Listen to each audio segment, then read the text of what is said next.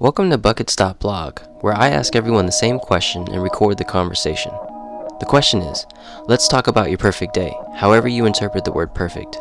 Write down everything you want to do, then take a step back and split your perfect 24 hours into 4 buckets or priorities. Don't think about money, reality, or logic. Make it as perfect as you want. Don't think of it as your last 24 hours either. Think of it as the same 24 hours you'd live again and again to experience a full life of happiness and fulfillment. Hey everyone, welcome to the Buckets Project. Today's episode and conversation is with a great friend of mine, Patricia, or Party as we like to call her. The beauty behind revisiting these conversations from this project is that after months have gone by, you can have a status check on whether what you said in the past is consistent with what you are saying now.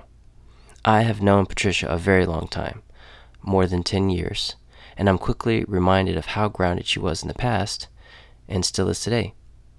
Because she is so grounded, she and her husband have fostered such a strong foundation for a wonderful marriage and a photography business together. They are each other's landing pad.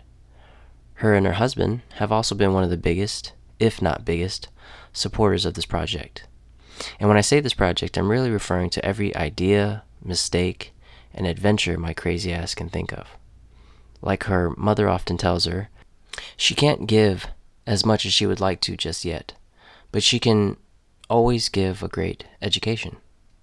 She and her husband have educated me on the value of love, friendship, and the resiliency of never quitting on your purpose. As you navigate through this conversation, I hope you pick up many of the valuable lessons that her and I share together. Thanks again for listening, and have a great day. So, the first thing I thought of whenever I was trying to plan out this whole day is that at some point I have to spend time with Chris. Or actually, that's not even true. Doing whatever it is with Chris. Like, it could be the most mundane thing. Like, if it's something that we had to do to, like, take care of chores at home or work on his photography stuff or trying something new that day, the value of anything that I do that day instantly increases if Chris is there with me. That's kind of, I think Chris is like a bucket separate from friends or family. And like, that's the one thing that I remember from him telling me about his recording with you. I was a separate bucket. And whenever he said that, I was like, yeah, no, I think you would be a separate bucket. And the reason I say that is because my friends and family, I think the friends that I care about, I treat the same way I do family at this point. Like, I care about them and would basically do about the same things that I would for family. So that's kind of why I keep them separate, as opposed to, I think some people would say their spouses and their immediate family would be one bucket. So that's kind of the first thing about my ideal day. Another thing is not necessarily that I wanted to, like, I was so tempted to say, like, travel, go somewhere new. And if this was like a last day thing, I think that's the direction that I would take. But since this is a daily thing, I think just trying something new, like picking up a new activity or finding a new movie or trying out new food. I think that's where I am. I like connecting with people in the sense that whatever they're interested in and willing to share with me means a lot to me, I guess. I don't know, like, how would you, I guess, like, describe that? If it's, like, just something small, like a hack on how to do, I don't know, like, laundry or, like, organizational stuff, or something new, like, hey, like, you should try out this new place or travel to this new, I guess, like, area that you've never been in. As long as I think, like, I'm trying something for the first time, like, that's what's important to me. I don't really like staying, like, stagnant. Yeah, so this could go in a lot of different ways. Whenever something seems a little bit broad, I always think in terms of isolation to kind of see if it passes the litmus test. In this sense, when you say something new, right? There's certain catchwords that came out, like connecting with people. So here's one example. If I'm using isolation as an example, I will say, am I okay with learning how to cook in a kitchen by myself? Or does there have to be 15 other people around me and we're all learning to cook together? Like, that's a litmus test question. The other one is, if I'm trying to learn something new, does it look like it's coming from a book? Like, am I trying to learn a different language? Or does it look like something where I am learning how to garden? Am I going to be outdoors? And so am I going to use my hands or am I going to use my mind? So it's just more so of asking yourself more and more questions to help you identify what it is that you are trying to do and why. It's always about the why. So to me, like from the other side of the table, it looks like you are just trying to satisfy this learning and development portion of your brain. Regardless of what you do, whether you are learning how to garden or learning how to cook or learning a new language, it's all new, and it is only because you don't want to stay who you are today and stay knowing what you know today. Everything just wants to be expanding your knowledge base and your personality. Does that sound right? Exactly. That's a way more eloquent way than I could put it. But yeah, I so like the backstory to that behind, I guess, is that growing up, my mom always said this thing where I can't give you everything you want, but the only thing I can give you is an education. And so I don't really have any, I guess, like formal education lined up in the future, but I figured that there's little parts of my everyday life where I could take something new and like learn, either from people or from whatever I'm reading or from places that I'm visiting. I always have something to take away from it, and I just have to be open to that. And I think like in the long run, hopefully that makes me a better person, or, you know, like something that I can pass along or share, or, you know, it may be of value to someone down the road. There's that. And then I guess at some point during this perfect day, I'd like to be able to spend time with friends and family and the people I care about, preferably over a meal. I don't want to make food a bucket because I'm not really like a foodie. Like, I think it ties more into the whole learning and trying something new part, and kind of combining those two buckets is sharing food with people I care about. Probably one of my favorite things. I can't remember the last time I hung out with anyone without sharing food or drink, and you know, during that gathering. And I think that that's just how I've been raised, and it's a reflection of how my family welcomes people and deeply ingrained in me, and it's really hard to not do any given day. Quality time, like the older I'm getting, I'm not really the kind of person now that prefers to no, that's not true. I was gonna say I don't prefer doing activities with people whenever I'm seeing them, but I think, you know, when you're trying to catch up with someone, it's harder to catch up if you're also trying to do an activity at the same time. But if it's people that you see fairly frequently, then it's easier to do a balance of like, hey, let's do like, I don't know, a crafting class or like a cooking class, instead of just sitting down across the table from each other and like staring each other down and be like, hey, this is the fourth time I've seen you this week. Like, I don't really think we have anything else to talk about anymore. But so just spending quality time, whether it's just being in the room with someone, which is my dad's love language. He'll ask me to come over all the time, but won't speak to me. He just likes being in a room and like watching TV together. Like, that's his thing. So whatever that ideal like, quality time is, depending on the people that I'm sharing it with, I'd love to squeeze that in at some point during the day. So that's 3 buckets we're at right now. So this is where I need your help. I'm not really sure what other things that could encompass a 4th bucket. On some days, my ideal day is to just not do a single thing. Like, if all I wanted to do is sit on the couch and veg out for that day, I'm cool with that. But then there are some days where I want to do 18 things, and I will make sure that every single thing gets done that day. On an ideal day, I talked to Chris about this. He's like, would you work on every single day? And I said, work as in what I'm doing right now? No. I don't find it particularly, it's not that it's not fulfilling, but it's not where I could honestly say that I'd wake up every morning and say, I can't wait to go to work today. I've always had this thing where if I won the lottery and like, you know, suddenly had access to a ton of money, I don't think I'd stop working. I would just pick what I would do for work.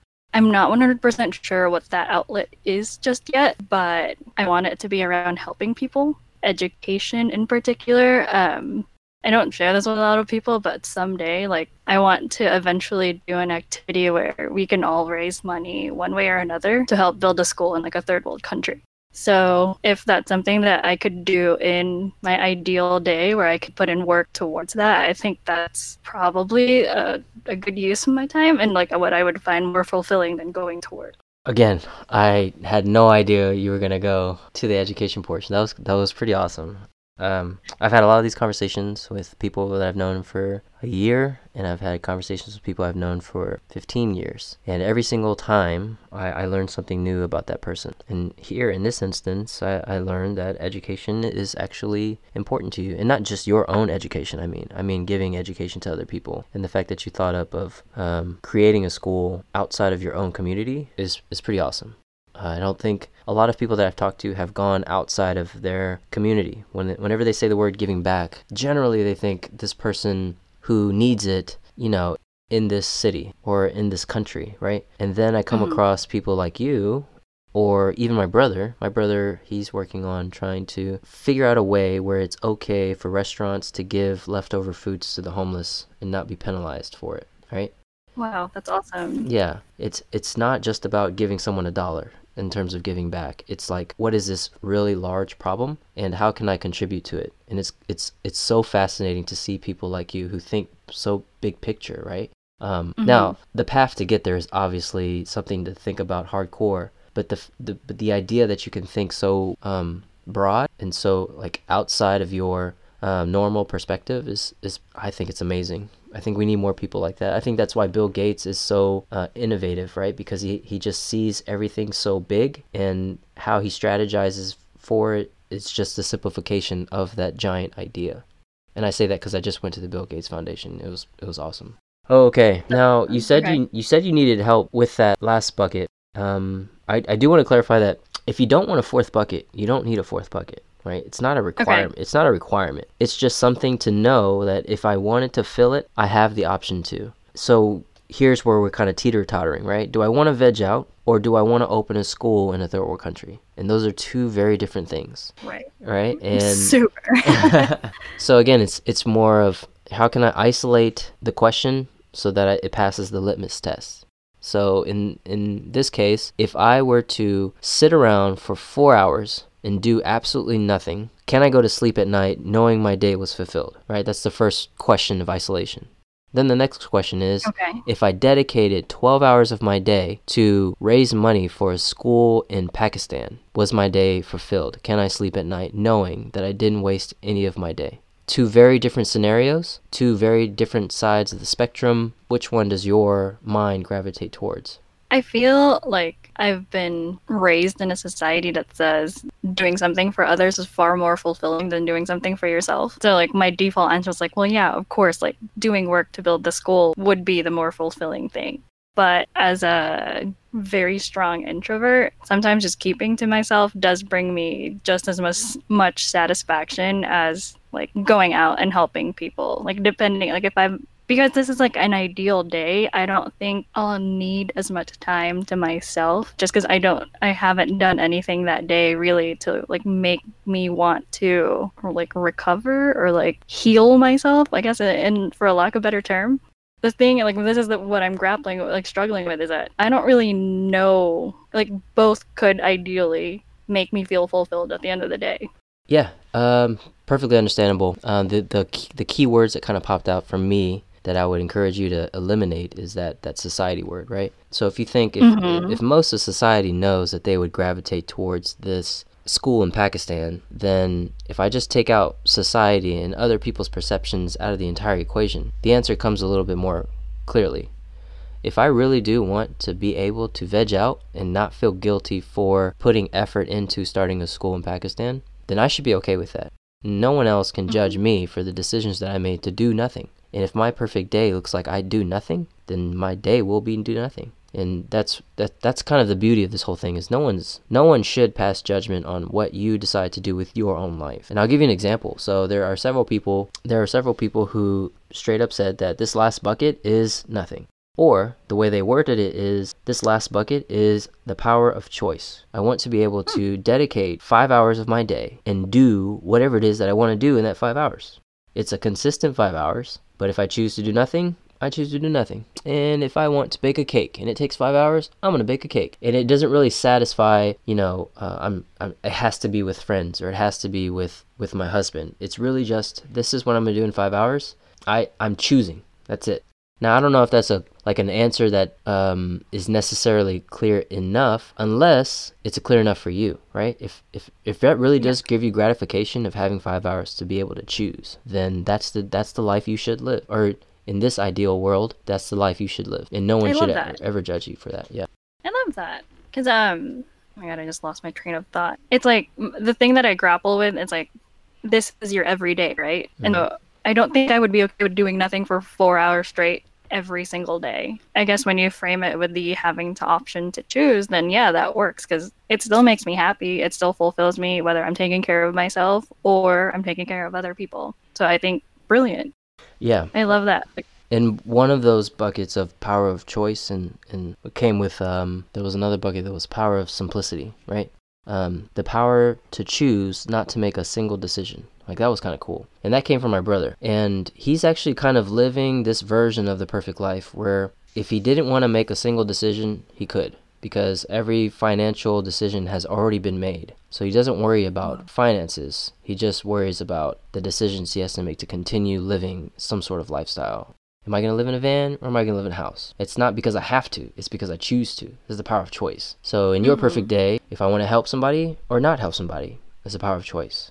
And it really just kind of comes down to that simple, or that sense of simplicity. Yeah, and you really shouldn't have to feel guilty for not choosing one or the other. So is that... Yeah, I think like that helps because I don't know, like I'm the kind of person that, you remember like winter breaks in college, 4 weeks off, and the first week you're like, this is so nice, like not doing a single thing, and then by like immediately after that first week you're like, I am bored out of my mind. I need something to do. I want to go back to school now. Like, I can't do this anymore. So like that's the kind of person I am. So anytime like you come back from like a dinner with like 20 people you hadn't seen in a really long time, I need to be alone for an hour or two, like not talk to anyone and just like recharge. Because like it's my choice wasn't to like see all of these people, or they're not all people that having conversations with them makes me happy or makes me feel comfortable, or it doesn't particularly add to my day. And so I think like that's the part that's draining. But in this ideal day, I doubt I'll run into that as much, And so, cause like I'm only choosing to spend time with family and friends that I care about and want to be with and want to spend quality time with. So that's kind of where do I need that time to not do anything? But I'm just as happy, like not doing anything on some days. Chris goes out of town, like, cool, I'll see you in 2 days. The first night, I'm just going to stay at home by myself. And then maybe I'll make plans for the next 2 days to see people. But if not, I'm cool, like running errands by myself, doing things by myself, and I'm perfectly okay with that. So that, like it's hard to kind of put it all in a bucket, but you're right, like having that choice to make that call, like game time decision of what I want to do with that time in that ideal day is like the perfect way to phrase it. Yeah. Or put a box around it, I guess. So what's also awesome is your husband, his last bucket was the exact same thing, and maybe I'm not recalling it correctly, but I'm 95% sure that his last bucket was being able to do whatever it is that I want to do. And I thought, like, it's so cool that you guys are married. And actually, I think are all 3 buckets the same? No, he had a different one. Yeah, I know he has a different one. Yeah, I can't remember what it is. Out of 4 buckets, I'd say about 3 out of 4 buckets were the same for both of you, which is pretty cool. I think you guys might be the first husband and wife that I interviewed, and it's very awesome to see that your buckets align so well. How long have you been married? Coming up on 2 years. On 2? Yeah, in February it'll be 2, which is crazy. How awesome is it to know that you've been married 2 years and your priorities very close in line, 80 to 85%, almost exactly the same. It's awesome. Chris and I, before, like when we were dating, we had these conversations a lot about what big things couples can, compromise on, and what things there are as a couple that you both have to be on the same page on from the get-go. Otherwise, it'll cause like really big issues down the road. Like there are some things that if you change your mind on it down the road, it'll cause a bigger headache. Like we've heard one couple where before they got married. They're like, yeah, like totally. We're both on the same page. We want kids. And now, like, I think they're 5, 6 years into their marriage. And one of them is like, nope, don't want it anymore. And the other one is like, no, like, we're having kids. And I feel like that's not really something you can compromise. Like, you can't get half a child. Like, you either have them or you don't. And so Chris and I had these conversations a lot, like going into it and like with all that wedding planning or like the pre-Cana stuff. I don't know if you and Steph went through that, but having people like ask you the hard questions to begin with, and like if you're not ready to talk about it in depth right then and there, that's fine. But these questions are coming, and knowing that, you know, eventually like situations that you'll find yourself in, it's good to be aware of that. So Chris and I were like, these things that like can't move, like there's no halfway, like what are, like where do you stand on this, and are we good? Like, I don't know, just putting it all out in the open.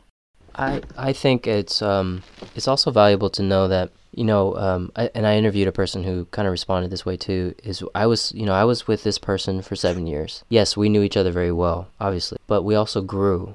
And there was a sense of maturity that happened for the both of us. And even though we were both growing, we were growing apart. And so the value that, what is valuable and important is that when you grow together. So you being, you know, with your husband for 2 years, every decision that's being made or every evolution of series of decisions that you make are together, and you're constantly growing together. Now, there are those couples who they grow, and maybe you have some couples where one grows and the other one just sits idle, right? Or they're content with who they are and how they're living, and this other person just keeps growing, and that's like a recipe for a divorce.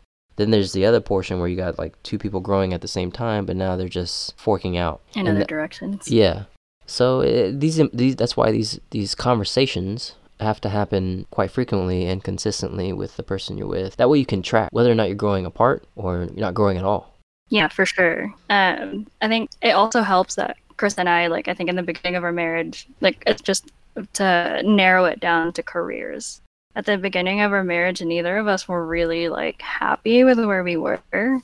And so we were really good at pinpointing, like, what is it that you hate about, like, where you're at currently, and, like, what can you do to fix it? And my downside is that I think I can fix everything, which no one can. And like, that's something that I've come to learn after all this time, is like, I can't offer a solution to every single problem.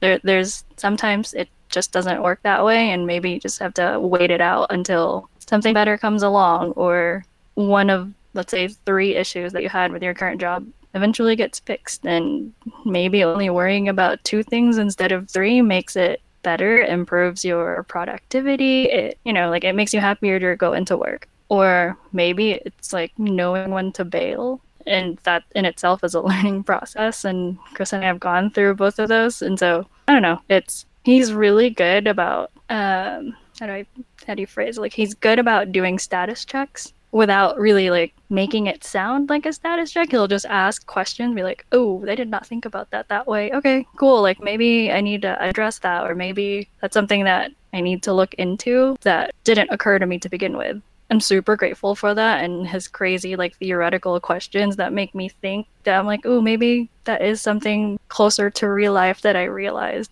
That really struck me was when you said that you were kind of the problem solver, or you feel like you're a problem solver that can solve anything. That's me. I mean, I that's how I feel. And there's only 2 points in my marriage where I threw my hands up and said, I don't have an answer. One of them was I got fired from my first job, and I tried to fix everything. I tried to find alternate means of income, and I tried to do it all by myself. And when everything that I tried to do didn't work, I threw my hands up and said, I don't have an answer. That was the first time. The second time is right now. Here's me being unhappy with my job and not having an answer as to what that next job looks like. So I throw my hands up and I said, I don't know. And by doing so, yes, it's scary, but this is the opportunity where you and I, you know, me and you, my wife, you and I, we say, okay, we'll figure it out together. We will make adjustments so that we find the solution to our problem. It's not just your problem, because if you are unhappy, then this marriage is unhappy and our parenthood is unhappy for the kids. So it's a big domino effect. And it is very important that you recognize that that you are not the problem solver all the time. And there are situations like this, they happen by circumstance you had no control over, just like I did, or you have all control over the circumstance, and you just need to deal with the decisions that you make and the potential outcomes of those decisions. It's just like where I am now. It's a growing thing. Like, you grow on purpose or you grow by accident, but you should always grow and then make sure that you're growing together, like you and your husband. I think that's awesome. For you to realize that in 2 years, I mean, that means like there are marriages out there who've been together for 15, 20 years and they still don't have that sense of communication like we seem to have, or at least a degree of it. We're super fortunate to have had like good examples around us, and I think that helps. I don't know if like you guys have had that, but like Chris's dad, for example, he's really good about reframing situations or problems that you had and helping you look at it from a different angle. And having people like that, especially when I'm like, I quit, like I don't know what else to do, and Chris is like, well, I can't help either. And like we also have like a supporting group around us, like you guys, like your conversations with Chris, like I don't know if you realize this, but like it jogs a lot down the road. And like having friends like y'all and having like all our role models around us, like it's much more impactful than you realize, and it makes you super grateful for the work you I guess like the not like the unconscious part of you that has chosen to keep the people around you, and like why you chose to surround yourself with these people. And it helps like when things get really hard. Yeah, I know exactly what you mean. The decisions I make it's not a smart decision for sure, but it's definitely being able to know that there are people that we chose to keep in our lives who support us in this endeavor. And if it's not this endeavor and we have a big marital fight, we know that same group of people are going to be there to help us fix it, And without that, then we would, what's that phrase that people use? It takes a village. It takes a village, yeah, exactly. Yeah, it takes a village. True statement. Okay, so do you mind if I start diving back into these buckets? Yeah, go ahead. You are one of few who purposely separate your spouse from your family and friends. And something that really struck me deep was that you are kind of in a bit of a place where your friends are treated very similar to your family. And I think that's awesome. I probably feel the same way. Like I'm not any different around my friends than I am with my family. But my question is, what or how do you treat or see Chris differently than that level of friends and family? Oh, this is going to be the most elementary way to put it. Chris is the only person in the world that I can tolerate 24/7. I hope this doesn't change, but there's not enough time spent with him, and I don't feel, rather on the other side of that is that I don't get sick of him. Like I have some friends that, if I see them for 3 days straight, I'm like, if I don't see you for a month, that's fine. But there's not, I never have that feeling to where, okay, I'm done with you. Like, I don't want to see you for like X amount of time. If you're in the same room as me, that's cool. We don't have to talk to each other, but you're there, I'm here, and I'm happy with that. And I think that's the only way that's the only, I guess, like tier of separation between Chris and my friends and family. And that's probably not the most satisfying answer, but as someone who's like a super introvert, having found someone that you can tolerate all the time and you're happy to be around, it's really weird and different, and it makes me grateful that, like as an only child, like I'll always have someone.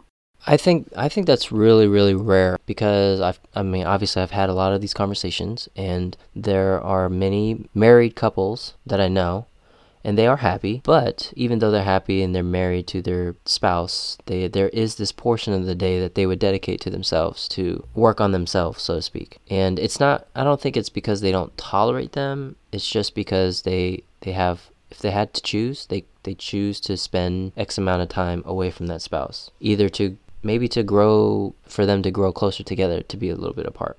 What's so rare is that you don't have that portion of this day where you purposely are away from your husband because he's just tolerable. and it's not, I don't mean that that's the bar, like, oh, he's just tolerable. No, like I like him, but yeah. And so out of 30 people that I've talked to, I can think of one more couple where he said that every bit of that day has to include his spouse because he loves and cares about that person. He also said, if I'm going to self-care, self-improvement, self-awareness, any of that terminology, if I'm going to do that, it's going to be through doing that with my spouse, like helping my spouse through their day allows me to learn more about myself.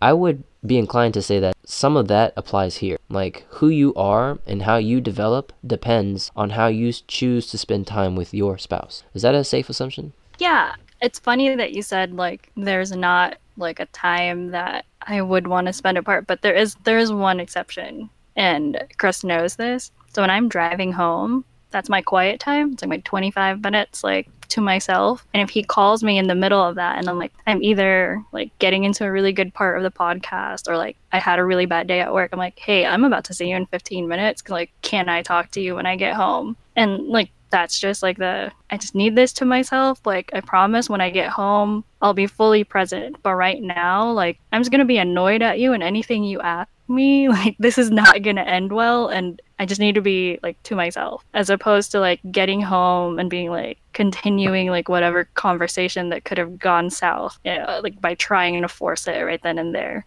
Other than that, you're typically fine with being with Chris all the time. But I don't know that I can say for sure that every self improvement moment like I would want to do with him. I don't know if that's like a personal preference where I have this like weird irrational fear of not knowing what I'm doing around people I know. Is that weird? Like You say like fear? for example, Did you use the word fear? yeah, or Okay. like maybe fear is too strong of a word, but it's like more of an insecurity. It's like I hate taking dance classes with people I know. I hate taking any like learning new things with people that are in the same room or like people that I know are in the same room. But with strangers, like I'm perfectly cool with it. And that may be like the only thing where even someone that I trust as much as Chris, like I don't know that I'm comfortable enough to like do that. You think it's an ego thing?